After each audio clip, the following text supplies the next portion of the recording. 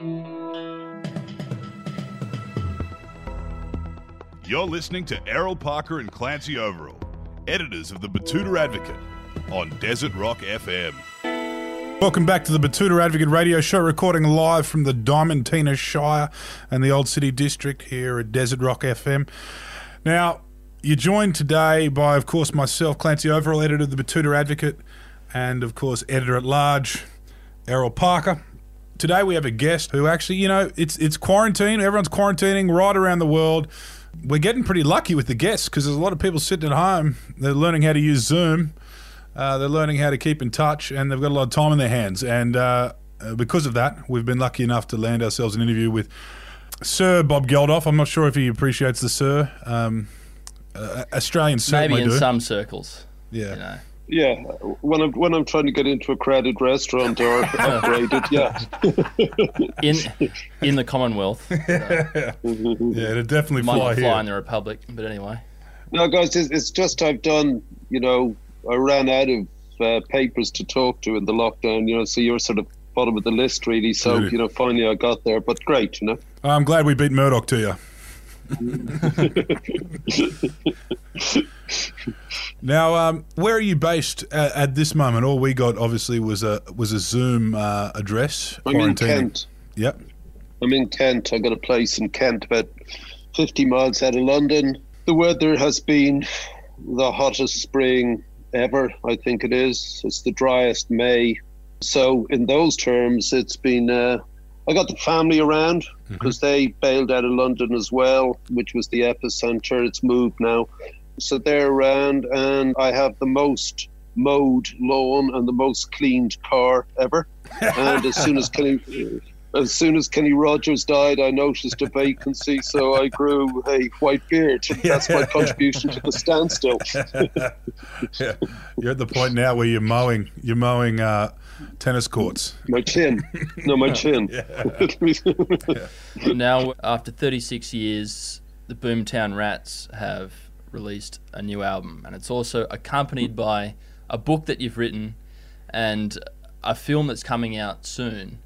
Just to take it back to the start, you've come out of South Dublin, you've gone into these odd jobs, you worked in a slaughterhouse, you worked on the roads.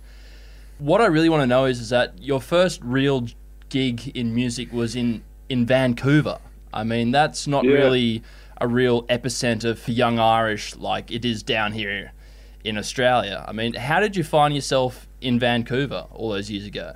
One of the gigs, as you said, was working on the roads, and I could drive heavy machinery, the Terex T24, if you've ever seen them. They're the big things with 12-foot high heels, that would be good, wheels, with an engine in the front and back and a digger in the middle. I could drive those things. There were jobs in the roads stopped building in Britain in the winter because of the rain and that. You just can't really dig up the roads. Jobs were advertised for mining gold north of the Yukon in the Arctic Circle. Right. The money was insane. So not really Vancouver. Yeah. So I was an illegal immigrant. I worked in the abattoir then in the slaughterhouse because they'd only let you work in the Arctic if you had a woman with you. And I'd just been dumped.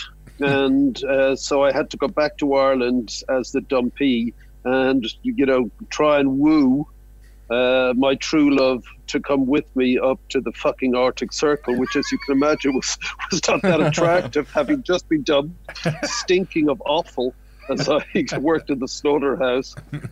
She eventually agreed to come with me. The deal was that the women would be on 50% pay for 6 months while they trained, and then they'd be on equal pay with men. It's kind of like, I think, up around up in the top end where the mining is, over in Western Australia. And they'd fly it down then every 3 weeks for 10 days in Miami. So it was a huge deal. And I was an illegal. We went across Canada on the Greyhound. I pitched up in Vancouver to get my illegal papers together, which took about a month. And I got bored, and I went down to the hippie part of town. Yeah. It was around the time when Rolling Stone magazine was a local magazine in San Francisco, the Berkeley Barb, all those sort of things. There was an underground paper there called the Georgia Straight. I saw the bookshop they had a little ad saying people wanted to work in the bookshop, so I went in, got a job in the bookshop. Then I went upstairs and I just lied my way into a job. I just said I was a visiting journalist on holiday, but as I had I went on holiday, I had no exams of my work. The accent resume. Yeah. Yeah. So send me out to review local bands. If you don't like it, don't print it. So it turned out it was okay. I got to be the music editor after 3 months. Then I got to be the circulation manager because I was fed up people weren't reading these pearls of, wisdom that were being put. And then after about a year, the Mounties got their man, which was me. Yeah. I got to be, I was a smart ass. I was on the radio. People were arguing about the opinions. I was writing about music. Music was shit, I was, I think it all ended when I got a record by the Stylistics, who were a sort of vocal group. Yeah. And the review was, "This is shit." And that was it. That was the review. And, at which point I was ejected from Canada and I went back to Ireland, and Ireland was still mired in an absolute of nullity. And I started a band to try and alter that. I've got a quote here that you said in 1975. Correct me if I'm wrong.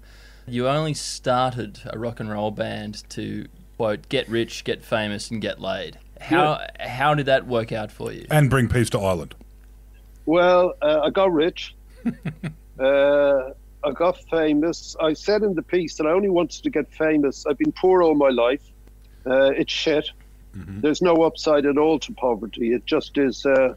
Poverty is a sort of prevention of human capital sort of thing. Yeah. I wanted to get rich for obvious reasons. I wanted to get famous so I could talk about the things that bothered me. And I wanted to get laid because I've been brought up in Catholic Ireland of the 1970s. Believe me, I desperately wanted to get laid. And so, and rock and roll was the vehicle for all of that. But largely the band needed to get out of Ireland. Yeah. Ireland, that was it. And I don't know if you've seen the film, which went out on the BBC last Saturday. It's called Citizens of Boomtown, like the album.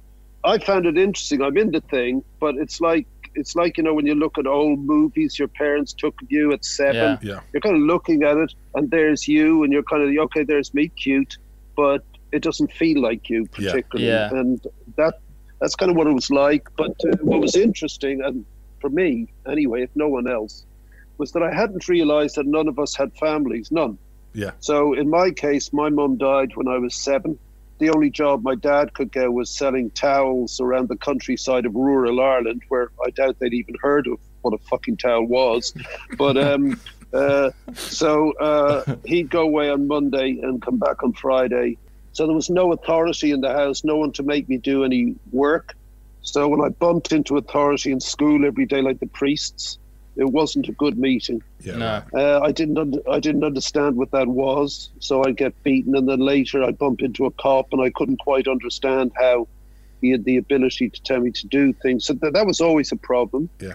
The other guys in the band, one had, and I didn't understand this until I saw the film last year, one had a brutally dysfunctional family. Yeah, right. But, we didn't talk about it. We're blokes, and, we just wanted to get on in the band. Yeah. And then the others were all packed off to boarding school at a young age. So that was really, I think, important when we fell in together in the garage in the back. There was a real need to bind together. Yeah. Really. And then you enter into the economic world as you leave school. The state, which you can view as the sort of larger family, if you like, fails you also. It offers you no future whatsoever. And in Ireland's case at the time, we were mired in what was in effect a civil war. They don't call it that, but when 3,600 people are murdered, it is. And when it's with the tacit complicity, if not overt complicity, of the national government, it's murder. And when the church is busily abusing the children of its parishioners and shutting up about the murders, and when the business community is shutting up because they're making money out of it all, then something has to give. Yeah. And there was this great silence, sort of cultural suffocation, if you like. Yeah. And so the only thing to do is make a noise. And so that's what we did. That's one thing I want to ask about. What were the pubs like in Ireland when you finally found a publican that would let you kids do whatever you wanted? there were 3 gigs in Dublin. So Really? you've got to understand, there was no rock radio, there was no rock television, there was no rock magazines, there were no posters for gigs. It was just nothing. And I just spent a year writing about, what was beginning to happen in the early 70s, Bowie, Roxy Music, Lou Reed. That was where I was at, the Velvet Underground sort of thing. Not crazy about what other stuff was going on. I thought this was kind of the way forward. Very basic stuff like Muddy Waters and earlier. So those sort of things were where I was at. Or The Who, proper stuff like that. The bands were copyists. Yep. They were, either country rock, but really good ones. There was a guy, Cheap Thrills was a band which was really good. There was a funk outfit called Night Bus. So, crap names. Yeah. Night Bus. It meant nothing. So calling yourself the Boomtown Rats, people objected to Electric that. They thought it was Light nasty. Orchestra. Yeah, please, thank you, Terrible goodbye. names. Yeah, but you see, you've hit a major point here, guys. Yeah. Once the definite article left rock and roll, it went shit. Yeah. So once you stopped having the Beatles, the Rolling Stones, the Kings, the Who, The Pink Floyd. and you started getting Genesis, Yeah. Yes, Electric Light Orchestra, Electric Shite Orchestra, Nirvana could have used Revolution. the Nirvana. Yeah. Yeah, exactly. But you had this whole generation. The big thing about punk was bringing back the definite article, Yeah. the Sex Pistols, the Clash, Yeah, the yeah. Boomtown Rats, the Ramones, Saints. Yeah. Yeah. So where did the name Boomtown Rats come from? Yeah. I mean, like from a rank outsider, from being out of Ireland at that time, you could say it's come out of the Troubles, but from what I've read, it comes from a much different place. The Troubles really didn't affect us, as I've been saying. They would be page 3 of the paper, though they were 100 miles north only of us. But in Ireland, given that it's 200 miles in length, more or less, and Dublin's stuck in the middle, and then it's 100 miles to Galway in the far west, it's small. But because it was so alien to us, the Troubles, which sound like a minor dose of political flu, was in fact 3,600 murders. Yeah. So I kind of object to that. They try and dampen it down. It was terrible. Yeah. In our case, we were just kicking back against the Republic, which was mired in some sort of economic and cultural aspect of the 19th century or something. It was just terrible to live there at the time. Luckily, Ireland rocketed into the 21st century over the last 15, 18 years and became a proper country. But the Boomtown Rats came because I was reading Woody Guthrie, his biography, Bound for Glory. Woody Guthrie is the great poet of the impoverished and dispossessed in 1920s, 1930s Depression America. And of course, Bob Dylan's master, Springsteen's master, and great influence. I liked all these early guys because when I was a kid, the music I was listening to obviously was the Stones and all that, Bob Dylan and that. I was 10 or 11. And they were telling us, Mick and Keith were proselytizers. They were saying, it's not us, it's Muddy Waters, it's Lightning Hopkins, it's Howling Wolf. Hello?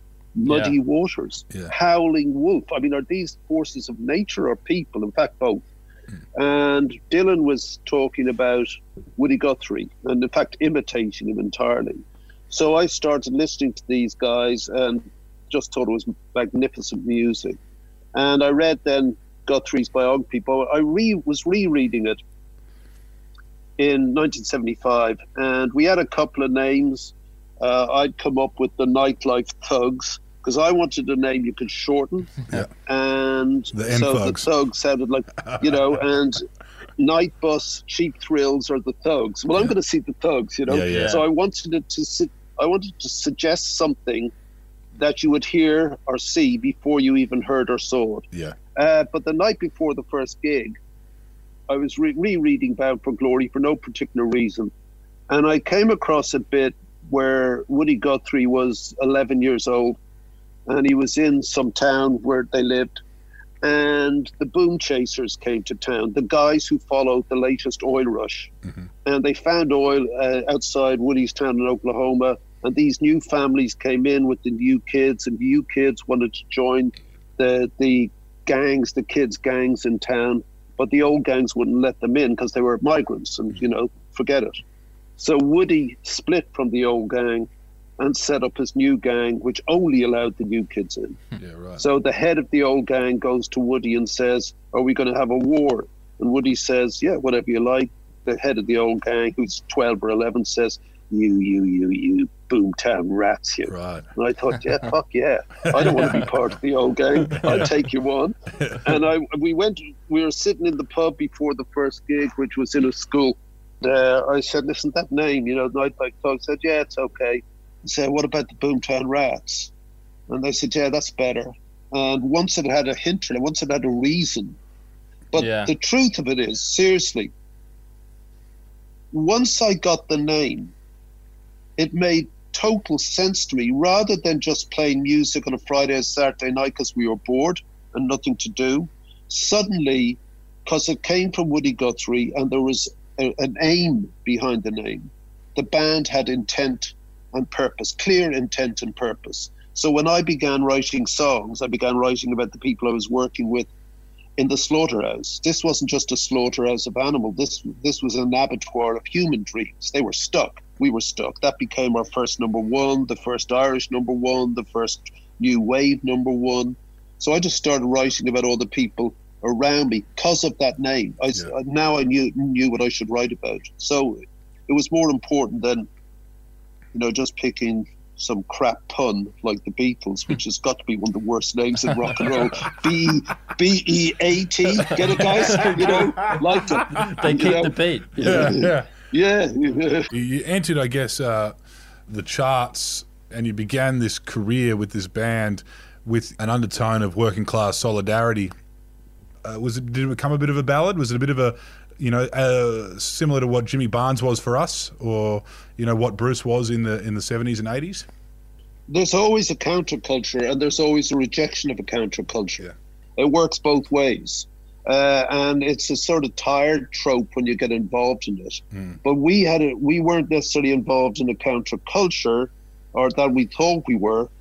The moment I got on TV, and they go into this in the film, I thought I'd only ever be on TV once. Yeah. I just kicked off about the country. Yeah. And so there was a group of young people, Bono and his mates, who were about 13, 14, these sort of people, Sinead O'Connor, watching this and going, finally, somebody's just talking about what it's like to be here. Yeah. So we made a noise, and by talking about it, burst that bubble of silence and began, it helped to change things a little. And then by making records and focusing on getting them into the charts, because that's how you get your message to a broader audience, you had to change music. But we arrived in London in the middle of what we now know to be a massive cultural revolution, which was the punk thing.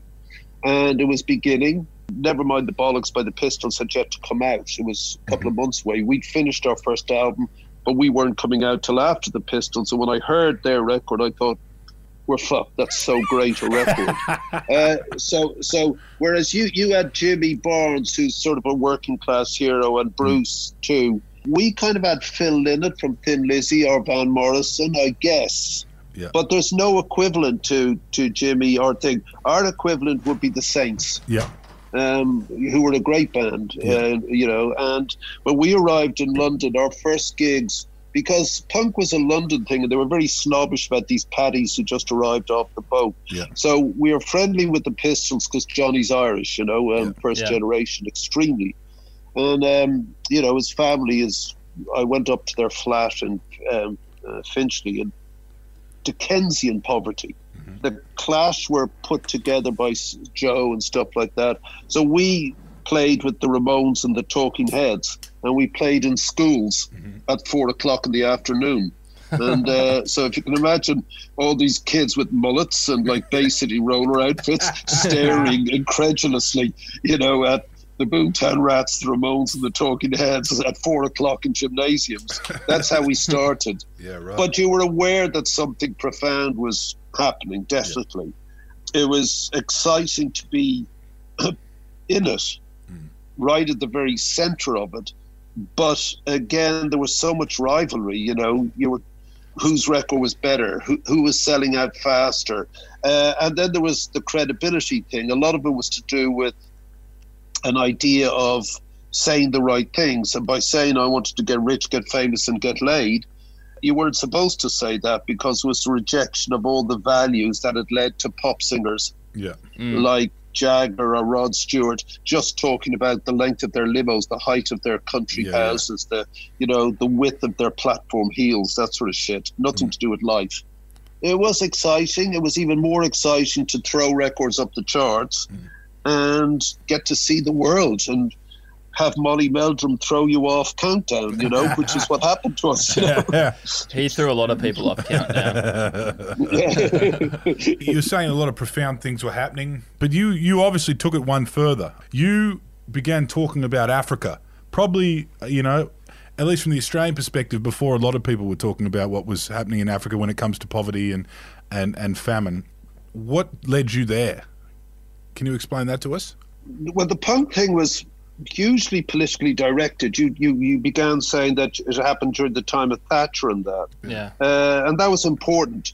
So I'll put it in perspective. Inflation in the UK in 1976, when we all emerged, was 27%. So that's zero economy. That means you don't have a job ever. That's, you know, for the generation emerging from school, forget it. No future, as Johnny Rotten said. There is no future in England's dreaming. It's a fantastic line. In New York was bankrupt. The police were not policing. The fire service weren't answering the calls. You could barely drive there. I was there. You know, it was bankrupt, and they pleaded for help from the federal government. And Gerald Ford, the president, on television said New York dropped dead. So of course you're going to get the Ramones and Blondie and the Talking Heads. Of course you're going to get the Pistols and the Clash in London. Yeah. Of course you're going to get the Boomtown Rats in Ireland. We didn't know each other. We didn't know why we were playing fast and loud. We didn't understand that. When we all got together, we understood it was a thing. So that was essentially political, certainly cultural.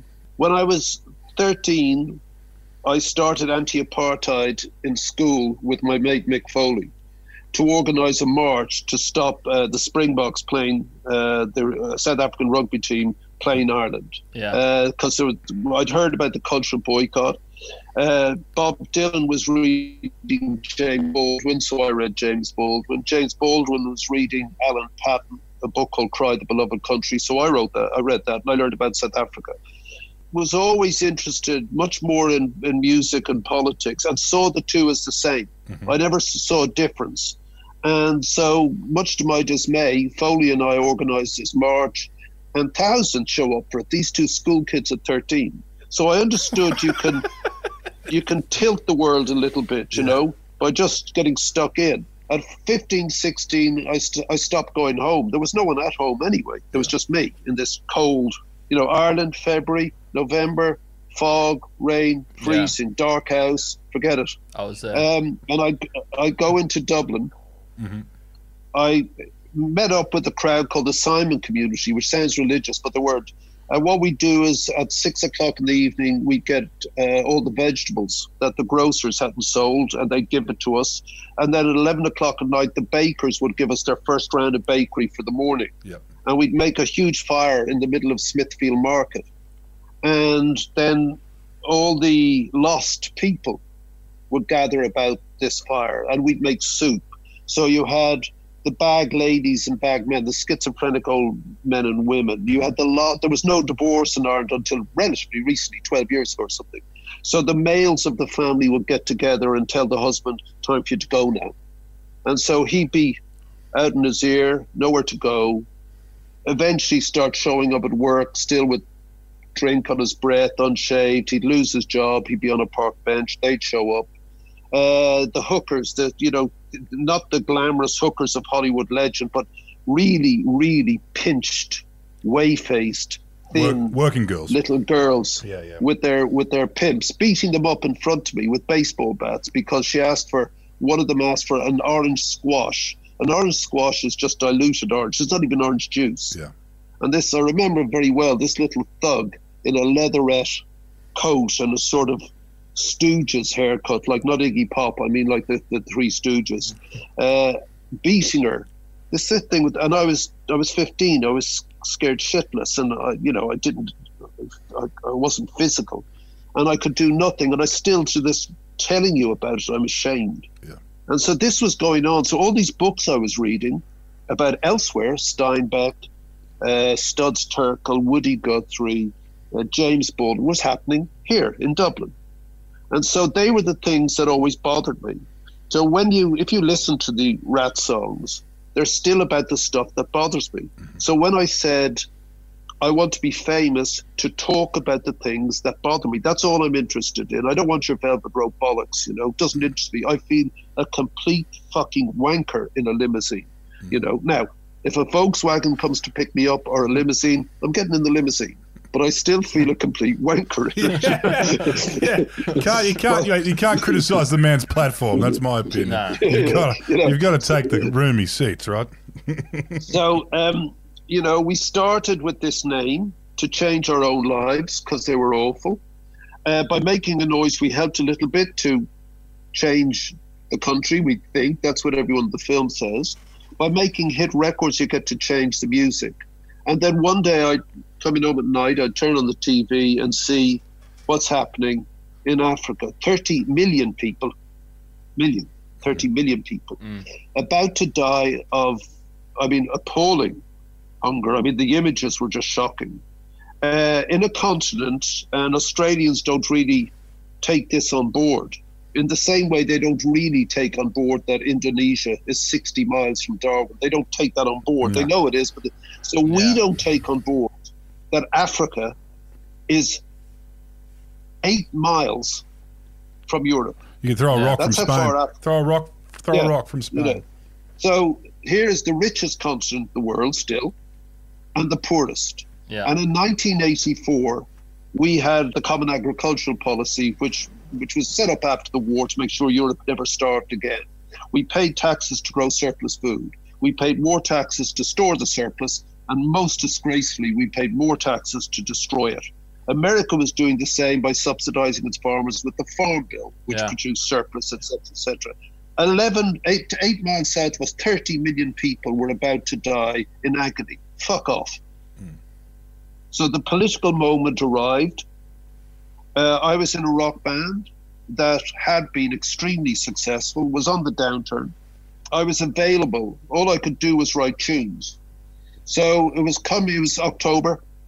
I called up my missus, who was the host of the big rock show at the time, The Tube. And I said, who's on it? And it was Ultravox. They just had their big hit Vienna, Midge-Ure. I spoke to Midge and I said, listen, I don't know if you saw that thing. All these new kids that had sort of pushed now the punky thing aside, Duran Duran, because Thatcher was now in power. So they were emblematic of that, really. Spandau Ballet, The Police, U2 were coming up on the inside track. I knew them all because of my missus on The Tube or because they were contemporaries. Yeah. So I said, let's do a song. Let's sell as many of these and that's it, we're done. Of course, Did They Know It's Christmas becomes this phenomenon, which neither I nor Midge expected. I get a call from Michael Jackson and Harry Belafonte. Right. They want to do it in America, so I go and do that. And then having done those two, the logic of doing Live Aid was obvious. Join these two ideas up.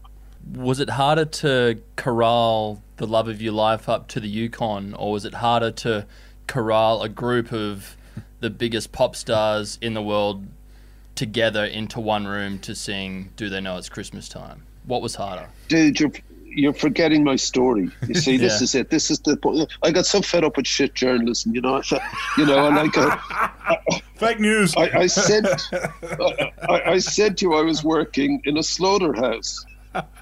She was getting free sausages every night. She was getting kidneys and liver and sweetbreads. It was the offal that did it. I couldn't offer that to Simon Le Bon and and Bono. They were, but it was easy. That's the truth. You know, I'd known these guys. I'd been in rock and roll for 10 years by that period. Sting is literally a day older than me. So, you know, when they were starting, they'd come and see the Rats. Bono, I knew from Dublin. He used to come and see us in the basement of a hotel we played. This sort of tubby little kid would come in. And, Brian. You know, so it was... and then I knew Le Bon used to come to this place I am now, this house here, weekends and just crash out on the floor. Because, you know, when you're going for it, you're seriously going for it. Yeah. So that was okay. And this stuff about, hey, the egos in the room, really, you know, you're with people who are rivals. It's nothing to do with the egos. So you kind of think, fuck, they just made a great record, you know. So I saw a great bit of film I'd never seen on this film about the Rats. George Michael is there. He said, like, you know, well, I've got one day off, you know, I could do with the rest, but I'll show up here. He said, I'm a bit pissed off because I've written a Christmas song myself. And my missus says to him, oh, well, sing me a bit. And he goes, no. And she says, sing me a bit. And he goes, last Christmas I gave you my heart, but the very next day. And like, and she said, that's quite good, but it's not as good as Bob's. And he goes, I don't think so. You know, so that's pretty cool because it is such a good Christmas song. You know, not as good as Fairy Tale in New York, but pretty good. I need to ask now your honest opinion. There may have been a bit of revisionist history around of late. The movie that recently came out about Queen. Yeah. Did it really come down to Freddie Mercury turning it on the day? No, not at all. I mean, I haven't seen the movie because I don't listen or to myself or look at myself or read anything about myself because it just drives me nuts. This sounds name droppy, but believe me, Roger is a seriously proper mate, like, you know, hanging together. And the reality is that Queen were almost done. They finished up an Australia World Tour. It hadn't been very successful. And Freddie, they were all a bit fed up, not knowing where it was going to go. So when I called them, I was calling them because Harvey Goldsmith, the English promoter who promotes them, was putting together Live Aid. He was the one who put the fiscal thing together. And Harvey said, you got to get Queen. I went, you know, again, they're not called the Queen, so there's a problem there. You know, so I said, okay, but I didn't really mind if they played or not. They weren't essential to the gig. So when I called them, Rog, who wasn't a big mate then, but, you know, we knew each other and liked each other. He said, he said, I don't know, Bob, we're tired. The atmosphere isn't good. You have to speak to Fred. Fred called me about 2 days later. He goes, Bobsy, darling, what can I do for you? And I said, well, he says, oh, we know what you're doing. It's wonderful. We all appreciate it, but I'm not sure it's for us. Sort of like that. And I said, well, why not? And he then said, I don't know what we're going to do. I might go off and do a solo thing. So I really sometimes will put a moral arm lock on some guys. Like with Pete Townsend of The Who, he said he'd never, ever get on stage with Roger Daltrey again. And I said, but Pete, if The Who do My Generation, 6 million people minimum will watch. And of those 6 million, 2 million will put some money in the pot. If you don't get together and do My Generation, we've lost that 20 million quid, you know. So he goes, for fuck's sake. So, you know, but with Roger, I really wasn't going to do that, or with Fred, I wasn't going to do it because it didn't bother me that much. So I eventually said to Fred, I said, look, Fred, if ever there was a stage built for you, it's this. And he goes, well, what do you mean, darling? And I said, well, darling, the world. And he said, yes, I think I see what you're getting at. He just said. And so they came, and what was really different was they really got what it was about. And I also think they thought it was going to be their last gig ever. Yeah, right. So what they did was put together a jukebox, a medley of their tunes. I'd explained to Freddie that I'm calling it the global jukebox. So I don't want track 3, side 2 of your most obscure album. Fuck off. Yeah. I want hits. 3 hits, goodbye. And they sandwiched all their hits, the hooks of their hits, which, were okay. It was a bit overblown for me, a bit operatic for me, not my thing really. But when you take the hooks, they're fantastic pop. Yeah. And they jammed them together brilliantly. And so they came out believing this was going to be their last hurrah, and it was to the world.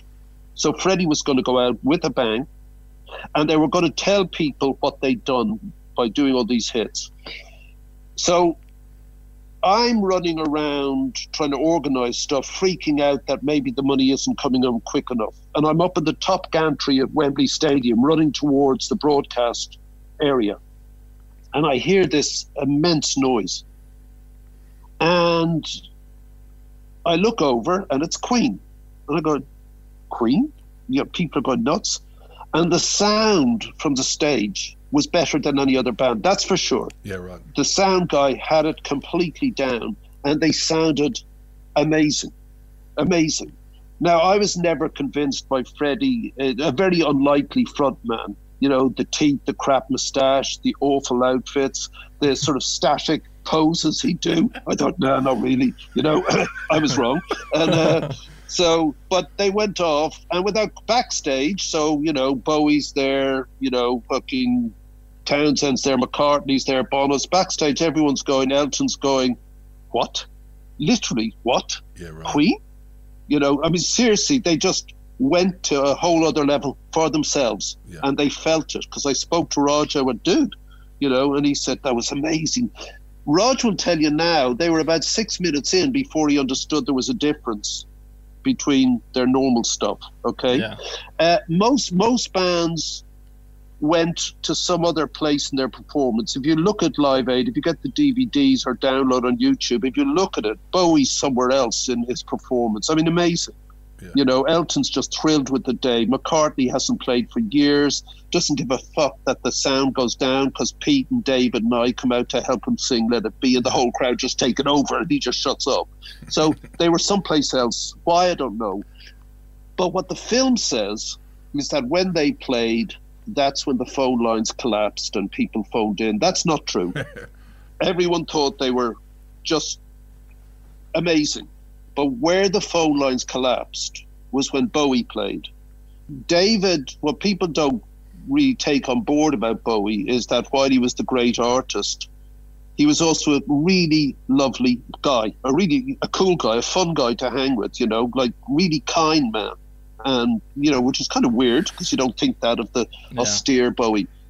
So I showed Bowie this film I've got, an editor from Canadian Broadcasting who couldn't show the movies he'd made of starving people because it was too obscene almost. And he was cutting the bits together to archive in a hotel in Addis, and he was listening to the Cars song, Who's Gonna Drive You Home, on his Walkman in the 80s. And he was cutting to that beat unconsciously. And when he'd finished, he played it back and suddenly realized that the words of that song took on a different meaning when he played with this horror. So who's going to pick you up when you fall down? Who's going to drive you home tonight? And I played that to David when he was asking me, what song should I do? And I said, hold on, let's look at this. And David Bowie sat beside me in this office, sobbing. And he said, I'm not doing 4 songs, I'm doing 3, and I'm introducing this. And I said, David, if you stop, they go and make tea, and they're not coming back. I've lost the audience. And he said, I don't care, I'm showing this. I said, when they show this, they're definitely turning off the television. Yeah. So I don't care, I'm showing this. So, okay. So Bowie does Heroes at the end, place kicks off, and he goes, I want you to remember what this is for. And he shows the film. And if you look at the DVD or YouTube, you'd see both in America and the UK, these beautiful young people. I mean, really, girls at their most beautiful flowers on their boyfriends' naked shoulders in the heat of this hugely hot day. And they're all like this, they're laughing and smiling, it's the time of their life, and they've forgotten what it's about. And then Bowie directs them to the film, and you can see the girl's arms coming down, and then they they start crying, and then they try and get off the boyfriend's shoulders, and the boys are just staring with horror at the screen. Yeah. And that's when the phones collapsed. Really? Literally, everywhere in the world, phone lines just melted down. And that's when the money just came gushing in and didn't stop. So that's what actually happened. So Bowie had a bit more of a marketing brain. Is that what you're saying? I think that, Queen definitely took the day. Yeah. I think by anyone's standards, that's what the press said, and I wouldn't say it, but I absolutely believe that to be the case. Everyone did. U2 went over the top. They were on the crest. They thought they'd blown it. They had a huge row at the side of the stage. They were going to break up because they thought Bono had blown it by going into the audience, but in fact it pushed them over into superstardom. Dire Straits' Brothers in Arms album had stopped dead at 350,000. Post Live Aid, it did 3.5 million. So millions of bands did well out of it, but loads stayed where they are made no. But the point is that none of those bands, not a one, and I'm telling you this, did it for any other reason than to be there on the day. Led Zeppelin reformed. They didn't like each other. Black Sabbath reformed. They didn't like each other. The Who reformed. The Beach Boys reformed. Duran Duran reformed. Clapton gave up a week in Vegas just to fly to Philadelphia and just play. Yeah. Nobody was there for any other reason than just to do it. So did you take what you said to Roger Taylor at Live Aid and kind of apply that to Roger Waters for Live 8? I mean, because that was really the you made pigs fly then, and that was really Pink Floyd's last ever gig with the surviving 4 members. That was it. That's it. Yeah. They hadn't played for 25 years. I'd read we needed an ending equivalent to Live Aid 20 years before. Yeah. And I'd read in an interview by Nick Mason that the only reason he could ever possibly see them get back together was something like Live Aid. Nick is a friend of Roger's. I got the number. I called Nick, and he said we need a reason outside of ourselves to get back together, but it'll be Roger and David. Yeah. And I knew them from doing the movie The Wall. I had done the Wall movie. It's nice to see you've got your eyebrows back after that. It's good. Yeah, thanks. Good. Yeah, good. I'm glad to see you like Queen and the Pink Floyd. What's he doing? What's he doing on this thing? Oh, you're the editor-in-chief. Yeah, fucking throw him off. Queen and Pink Floyd. He dares to talk about music. Fuck's sake. So I call Roger, and he says, well, I'd do it, but, David won't. I'd played with Gilmore at the Festival Hall in Britain. I'd done Comfortably Numb, I think, with him. So I called David, and he said, absolutely no, I'm not going to do it. He said, you're joking. And I said, well, look, can I come down and speak to you? And he said, no, you can't. And I said, hear me out at least. And he said, for fuck's sake. So this took a while. They're all very quite posh accents, the Floyd. They're all from Cambridge, you see, I put the definite article back in there, that Floyd. See what I did? Floyd. I made them valid again. Helping them out. So I go down, and I'm halfway down to his place, and I have to change trains at East Croydon. And I'm there, and the phone rings. Scott, don't come. I've changed my mind. I don't want to see you. And I said, fuck off. I said, I'm in East Croydon, a shithole. and I said, you know what? I'm not changing. I'm coming, and meet me at the station. So he goes, fuck's sake. So he meets me. I'm sitting in the kitchen. I lay out the argument. And so from a Pink Floyd perspective, the argument was, you never actually said goodbye. I said to millions upon millions of people who bought your records. I mean, countless millions. Dark Side of the Moon is still in the top 200. You're pretty good at that. You're pretty good at that moral arm lock, are you? Yeah. Yeah. When it needs to be. Yeah. So he goes, I don't care. His wife was there making tea, and she wasn't helping. So anyway, I said, think about it. He goes, no, I won't. So we're there for about an hour and a half. And I said, give me a lift back to the station. So he does. He goes, it's going to be no, Bob, he said at the end. And I said, well, let's see. I go home and I write a letter to him, a long letter, laying out his points and my points. The phone rings, it's Waters. What did he say? He said no. And I called Nick. And I said, it's going to take Roger calling David. That's what it's going to take. So I laid the groundwork. Roger Waters calls me and says, have you got Dave Gilmore's number? I mean, Waters doesn't have Gilmore's number. I do. So I give Roger what Dave Gilmore's number. And 3 days later, he calls me and says he'll do it. So many ghosts were laid to rest, which I was happy about. And they were very generous. They allowed us to film the rehearsals because they're notoriously secretive and let us use all that stuff. So once they were in, they threw themselves in. And to your point, on the night, it was fantastic, just fantastic. I mean, the figures were enormous. They came on just before Paul, I think. Paul and Bono had opened it with, there was the Beatles, it was 20 years ago today, referring back to Live Aid. But people forget that it was all politics for me. Band Aid was a 20-year pop. First you keep as many people alive as you can. Then, famine doesn't happen because you've got no food. It happens because you're poor. In Australia, there won't be a famine. You've got a lot of drought, but you buy in food, you import food, you do whatever. You're not poor. So it's only the poor die. And that's why I said, I want to be rich. It's shit, always. It's a definition of lack of opportunity to be poor. It's a destruction of human potential. It has to stop, and it can, and it will stop. We've already eliminated 50% of the world's poor since the year 2000. That's incredible. 50% of the extreme poor has dropped.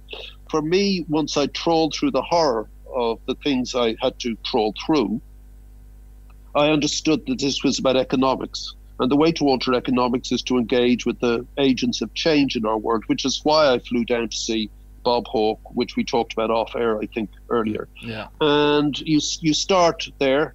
The number of people watching Live Aid had given us, I think 200 million Aussie dollars or something at the time, maybe more at the time.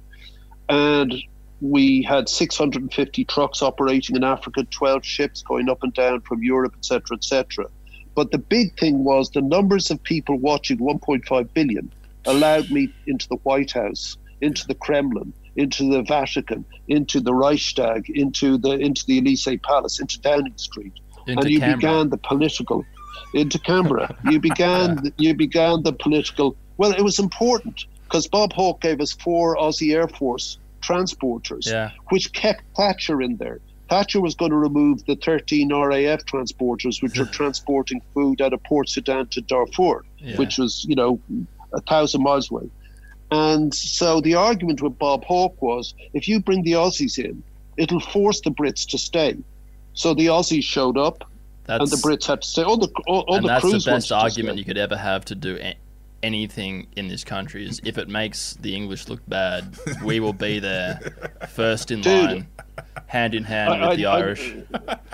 I know where your head's at. Don't worry, I've got you guys down. And, it took 20 years, and eventually a generation come to power that were entirely consumed with the idea of Live Aid. Blair, Brown, Osborne, Cameron, Schroeder, Clinton. They'd all watched it. And I went through Africa with George Bush on the presidential plane. And, Bush claimed to have watched Live Aid. And I said, no, you didn't, Mr. President. He goes, yeah, I did, Bob. We call me Geldof. He said, yeah, I did, Geldof. And I said, you didn't watch Live Aid? He goes, yeah, I remember it very well. I said, one, you don't remember anything, but you certainly watched. And he goes, well, why do you say that? I said, because there was no country music in Live Aid. He goes, that's a good point. So they were willing to do stuff, providing there was a new public behind it. Yeah. So that's why Live Aid happened. And the following day was the G8, and they eventually agreed to eliminate the debt of the poorest people. So this if you're in debt in Australia, if you've got a mortgage that you can't pay, it's done. You're over. You're crippled. Yeah. And that's what happens to countries. So they eliminated that and doubled aid. So that's why Live 8 happened. That's why all these things happen for me. It's that end goal rather than the music. It just so happens that the music turned out to be exceptional. With the advent of the internet, it'd be pretty hard now to pick. There's so much mainstream. Exactly. There's so much mainstream. But when you were, particularly the first time, you had so much at your disposal, at your fingertips. The crowds you're working in were at the centre of that. Yeah, you're completely right. I mean, these things really just wouldn't work again. I mean, Lady Gaga tried to do a thing for the lockdown. I mean, well done her, but it was pretty crap. I mean, I think the figures were negligible, really. How would you go nowadays trying to find the right K-pop band to include? That's how you get your numbers. It's easy. You just get the one who's selling most on that moment. But I mean, it's not going to have an effect because the internet has a weird pseudo intimacy. Mm-hmm. So it because it's constantly there and constantly, it lets in the light into the magic. That's a terrible cliche, but it's true. Yeah. Your stars need to be at a distance, and previously media, by definition, implied distance. You heard it on the radio. You saw them for a moment on television, but you couldn't get to them. Now everyone pretends they're in their fucking front room, or they're Taylor Swift talks. They think they're talking all the time to them directly. It's a trick. Yeah. And because it's a constant, there isn't any exclusivity to it. So I don't think it would work. Somebody will do something like this. And, I do Band-Aid every single day of the week. It still operates hugely. And we do a lot of stuff kind of online, which, but it's more to do with meetings and stuff like that. So, it wouldn't be the same, Just one more question. If you could have any band in the world right now reform for another Live Aid type concert, who would it be? Limp Bizkit. The Boomtown Rats. Other than the Boomtown Rats. We found the long game here with this new movie. Are you coming back, Bob? What do you mean coming back? Coming back to Australia? Coming back to us. Coming back to us. Are you coming back to Gundawindi? Because I mean, because that's our closest big town that you go to. So I know that. I mean, I'd be back. I loved it. That's the truth. Yeah. And everyone says, "Hey, I love being in Australia." I actually do. I'm very much at home there. I've been going there for 100 years, and it's a good crowd. Good crowd. I laugh. They're very. Look, the culture of Australia is far more familiar to me as Irish than it is as English. Yeah, that's right. The attitudes are very hail fellow, well met, less bullshit please, do you fancy a pint, that's kind of it. Absolutely. And that's very familiar to me and comforting to me. So I drop off there, cool, and I don't feel weird or a distance, but it's an interesting place because it doesn't look like what I'm used to. So I'll be back in a second. We've talked to promoters and that. Would there be any interest in seeing us? And no, if somebody plays the record, yes, because it's a good record, got rave reviews. The film went through the roof. Massive response to it, which is kind of weird. Radio is playing our stuff again. Great. I know a lot of bands down there that I like. We go at the drop of a hat. That's the honest to God's truth. But when it gets to be summer, we'll book you in for the Birdsville races then. Yeah, great, whatever that means. I laugh anyway to go along with it, having the clue to talk about. All right. So who would I put back together again? Nirvana. Yep. So I'd resurrect Kurt. The Nirvana. Yeah. Yep. I'd do Oasis. Yep. Yeah. That would be hard. They can't stand each other. Crosby, Stills, Nash and Young, maybe. Well, we had Neil on both 20 and Live Aid. Yeah. If you're going to push me in one way, I'll take Neil Young, especially when he does the hardcore. His voice hasn't changed that much anyway over the past 40 years anyway. And I'd want him to do the... I bought that record he did with Jack White, mind you. I didn't mind it at all. Yeah. No, when he does that heavy guitar, forget Metallica. That is the heaviest guitar. The Godfather in of grunge. History. Yeah. It's like, so I've seen him a lot. As you say, he's still totally real. Yeah. Neil Young. It's completely all there, and so he does the aid for the farmers too. Yeah, Farm Aid. Yeah. Yeah, he does that. I mean, again, that's spun off of Live Aid because Dylan in Live Aid says, maybe we should do something for the farmers. And 2 weeks later, Willie Nelson called me. This is so cool. Willie Nelson, I adore Willie Nelson. Yeah. And he goes, do you want to, maybe you can help me do this? And I said, Willie, you just put on a gig and get your mates, So that was the first Farm Aid, yeah. The Highwaymen? Oh, man. Just call the Highwaymen, Willie. Well, you can't, because Johnny's dead and Chris can't sing anymore, really. That clip on YouTube of them at their best, unbelievable. What a band, what an amazing band. I mean, they'd be on again, I'd put the Highwaymen together again if I could, they'd be cool. Yeah, so everyone. But really, where I'm at myself is the day our album came out, the day the tour was announced, lockdown was announced 2 hours later. Yeah. So, we were dead in the water. We rescheduled the tour. But will anyone come to gigs for the next year? I mean, are you going to be absolutely sure you want to stand beside somebody sweating and jumping around? Well, there's not too many cases here now. That might mean you're touring here before there, I reckon. Because you just have to come here and guarantee with a test. Yeah, but seriously, even then, are you going to throw yourself into a 20,000 festival? In this where country, it's just lurking yes, of course. Yeah. You know how reckless they are. In this country, we've had a few friends that actually have released albums similar time to you. Have you ever heard of the DMAs? They're an Australian band, and they'd just come back. They got one last tour in of England. And they were saying that it actually feels like you're just kind of, the wind's taken out of the sails. But not only that, like they get to see the result because everyone's still listening to music. They get to see the popularity of the album. But it does feel like you're suspended in time. Like the tour's coming, but you don't know when. Yeah, no, that's exactly right. Like, I'm paddling, I'm treading water here. And I'm taking the opportunity to speak to you guys and stuff like that. But I hope we get together and that nothing results from it. But if it does, we're in deep trouble. I mean, it's not fun, this thing. It's a serious thing. Well, only time will tell. Thank you for joining us, Bob Geldof. That was obviously very humbling for us in our original, Queensland newspaper to get you on air. Yeah. We all remember seeing you on TV. I think Australia would have been one of, per capita most tuned in to Live Aid and, of course, Live 8. Because there was not much else going on here in the 80s. No, but you started it. Hey? You guys actually began it, because when I got up in the morning and turned on TV, Live Aid was happening under you guys. Yeah, right. Well, I did that thing. What's the name of the TV show? A comedian begins with R. Rove. Rove. Yeah. I did Rove, and they did the thing. Back then. They did it. I was guest on the thing. They were doing this thing, Kiwi Aid.